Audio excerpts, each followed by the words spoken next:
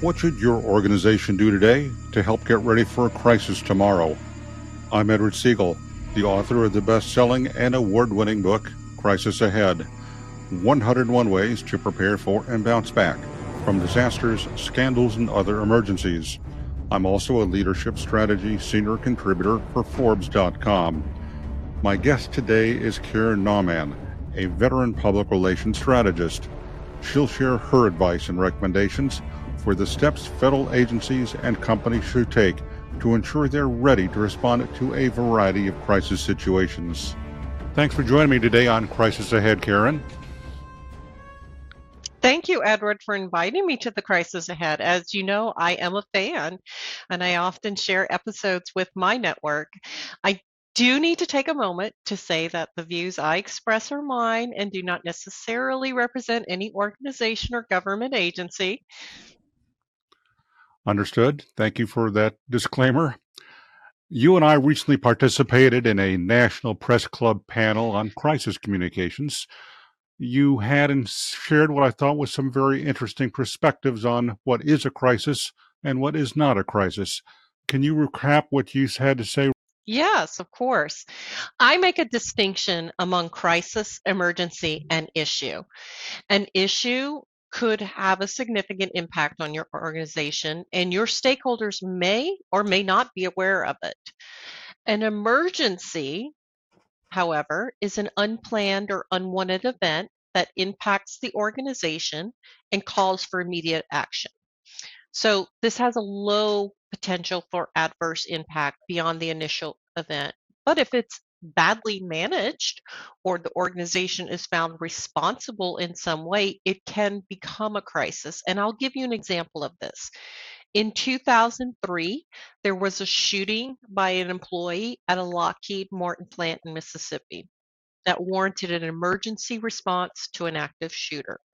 However, it became a crisis for the defense contractor when it was discovered many coworkers had reported to Lockheed Martin disturbing, racially motivated threats and incidents by the shooter months in advance, including having brought a KKK hood in the workplace. And the employee was never disciplined. So that became a crisis from an emergency. A crisis for a communicator is an event or development that can focus unwanted visibility on the organization and is likely to endanger health or the environment or seriously impact reputation or ability to achieve its mission. Of course, recent studies show that not all companies are prepared for a crisis. Why do you think that's the case, and why do you think they should take steps now rather than later to get ready for a crisis? That is shocking to hear, Edward, considering the source, nature, and likelihood of a crisis has significantly changed since the turn of the century.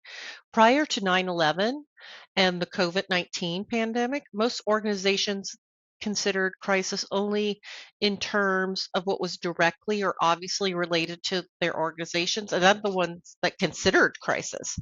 However, there is a greater awareness now of the need to consider global events affecting your organization. And also, since 2001, I don't have to tell you that the influence of social media on a crisis or being the cause of a crisis is also a very real vulnerability.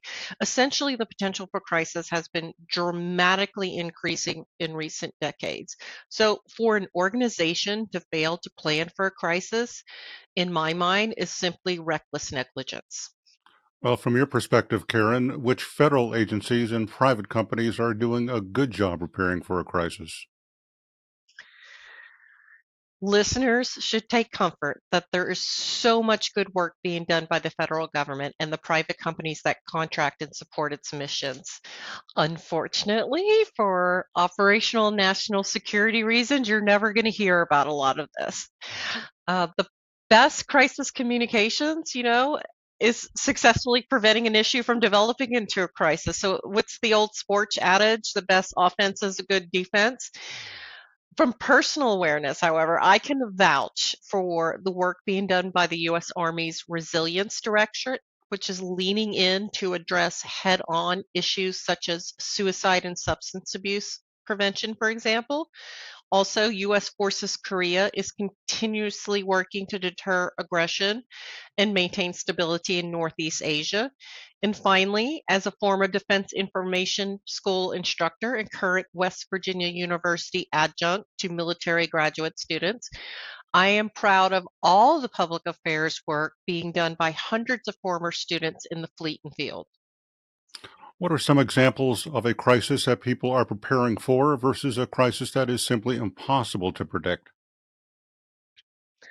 Well, one of the biggest mistakes that I see crisis communicators make is to environmentally scan about their organization and what is happening right now. Communicators should also scan the environment for what could become an issue or a crisis. In other words, practice some strategic foresight by gathering information to anticipate the future operating environment. And I'm going to give you an example of a company that did this really well. All of your Texas listeners are familiar with the grocery chain HEB. If for a moment you can bring your mind back to early 2020 when we're all home watching the news 24/7 and disinfecting our mail, you will recall many retailers were running out of supplies, toilet paper, scrambling for health and safety measures, and facing staffing struggles. But by early March, HEB, on the other hand, had already extended its sick policy, implemented social distancing before social distancing was even a term, limited hours, had a coronavirus hotline, and gave employees a raise as hazard pay. Why? Well, it's not because they're psychic cowboys. It's because since 2005, when there was an H5N1 threat overseas, HEB made and practiced response plans to a pandemic. So when they noticed in the news another fast spreading virus out of China in early January, they refreshed that and implemented those plans. So on the surface, a disease on the other side of the world may not seem to have anything to do with a grocery store in Texas, but as we all know, it did. And so take that mindset into environmentally scanning and looking for issues that could affect your organization. Like many crisis communication researchers, you subscribe to the notion that there are phases to crisis communications. Do you think there is a phase or phases that business and government communicators are not emphasizing enough? Absolutely. There is a lot of energy put toward crisis response. However, there needs to be continual effort put into pre-crisis preparation and prevention. Also, after the crisis is over, is not simply the time to, return to business as usual. There is a post-crisis phase that requires understanding and applying lessons learned, capturing efforts made during the crisis, cooperating with any investigations, repairing those relationships with stakeholders, and or expressing public gratitude to the stakeholders that were supportive of your organization during the crisis. Organizations should always be operating in either a pre-crisis, crisis, or post-crisis phase. In an ideal world, you're always going to be in pre-crisis phase, which means you're effectively preventing crisis. So crisis communications, bottom line, is it's more than just a plan and it's more than just the response to a crisis. So let's focus now on the pre crisis stage. What is it and how does it relate to other aspects of communications? Well, the pre-crisis phase seems like steady state. However, an unforeseen or unnoticed or ignored risk or issue may easily be brewing and possibly could develop into a crisis. Pre-crisis activities revolve around your risk management, your issues management, and your organizational reputation management. Specifically, what I mean by that is issues management is taking steps to prevent a problem or issue from maturing into a crisis. Risk management, obviously, is eliminating or lowering the risk levels. And reputation management is resolving problems with stakeholder organization relationships that could escalate and damage the organization's reputation. I also think you should be also building and putting some stock into those stakeholder organization relationships too on a continual basis. So, broadly speaking, in pre crisis, you are going to prevent and prepare. Prevention means mitigation, steps to avoid a crisis, and preparation means diagnosing your crisis vulnerabilities, selecting and training a crisis management team and spokespeople, and refining your crisis operations. So the best way for an organization to manage a crisis, as I've said, is to prevent it in the first place. Therefore, crisis communications management is explicitly proactive, not reactive. Therefore, at an operational tactical level, you may not be surprised that some of the typical efforts during a pre-crisis phase are collecting information about risks through continually monitoring issues, stakeholders, and more. And it's also a great time to establish and build those relationships with stakeholders, as I mentioned, because that may be vital in overcoming a crisis, and also look at the stakeholders who may be negatively impacted by the crises likely to occur to your organization. Well, a pre crisis is not necessarily limited to the preparation for a crisis, it's also about prevention. What are some of the basic crisis communication steps that should be taken to help prevent a crisis? Well, there are 5 processes that can be put in place to prevent a crisis, and those are: identify sources to scan, collect the information, analyze the information, take prevention action, and evaluate the effectiveness of threat reduction. And I'll unpack what those mean. Identify sources to scan. Again, identify not only for the present environment, but look to the future. Look beyond your organization's core industry to explore political, economic, social, technical, legal, and environmental landscapes. Collect the information. I don't even have to talk about this because you brilliantly discussed this on a previous episode, warning signs your organization could have a crisis. So I just would recommend all listeners to go back and listen to that episode about collecting the information. Analyze the information. We as crisis communicators have a bias to look for the negative or the problems when analyzing the information collected. However, an issue may present an opportunity for an organization to get in front of an issue and really become a thought leader in the space. Also, consider what that information collected really means. So, for example, if your hypothetical military base is having a sudden upsurge of noise complaints on weekends or after hours, what does that really mean? Is that a signal of a deeper issue, like there's misuse of alcohol? Um, the, the other process is to take preventative action. And and what that preventative action is actually depends on what the issue you're trying to prevent is, obviously. But what's most important there is to make an effort to demonstrate that the issues that have been identified are being addressed. And finally, evaluate the effectiveness of threat reduction. Measure your efforts for the outcomes desired, not just simply the efforts you made or the outputs you did toward it. Well, thanks for mentioning that recent episode of the show. My guest then spoke about the importance of collecting information. Can you talk more about what should be done to look for and utilize that kind of information? Right. And I listened to that episode, not to repeat them, but to build on what they said.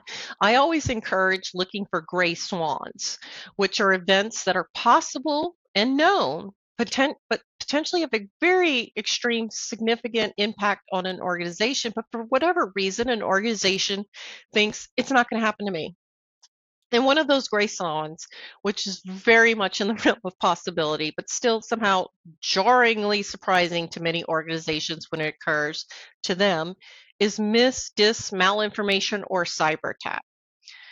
And there are hundreds and hundreds of examples of this. However, with the unofficial summer travel season now underway, let me use an example that happened last summer on TikTok, where a video claimed that Disney World was lowering the drinking age to 18. It stated that Disney World was battling the Florida government in court to get an exemption to this. The TikTok video acquired millions of views in just a couple of days. Then it migrated to Facebook, Instagram, Twitter, and then mainstream news. So, what can crisis communicators proactively do about this?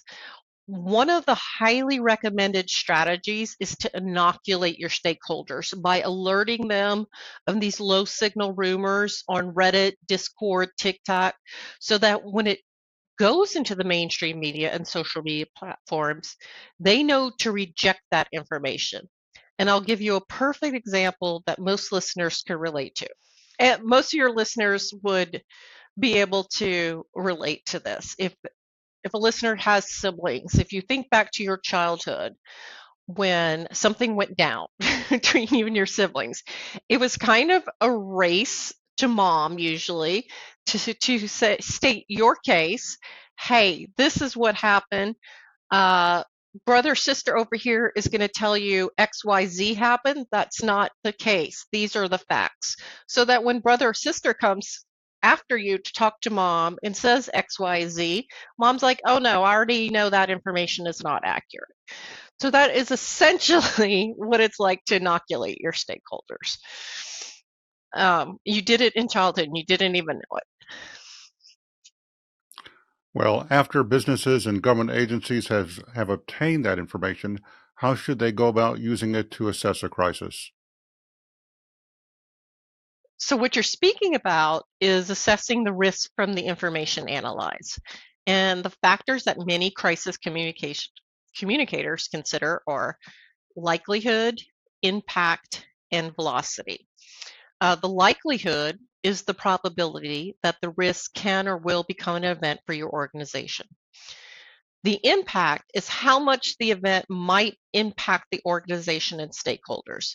From a reputation perspective, consider what are the stakeholder expectations of your organization as it relates to that issue? And what are their perceptions of your organization meeting those expectations? You know, perception is reality, as they say. Velocity is how fast a crisis can arise and negatively affect the organization and or your stakeholders. And I do not have to tell any communicator listening about the speed of information compared to 20 years ago or longer. So if this was like a mathematical calculation, what it would look like is crisis threat equals likelihood times impact times velocity. Velocity. Another component is weighting stakeholders, as not all stakeholders can be prioritized. In terms of crisis communications management, look through the prism of a stakeholder salience model, which is evaluating the stakeholders' power, their ability to disrupt your organization, their legitimacy, their concern is deemed legitimate, and willingness, their desire to confront your organization about the problem. So stakeholder power and legitimacy can be translated into impact. For example, higher power, higher legitimacy indicates a strong stakeholder impact. Power and legitimacy are essentially your impact variables. Willingness suggests likelihood.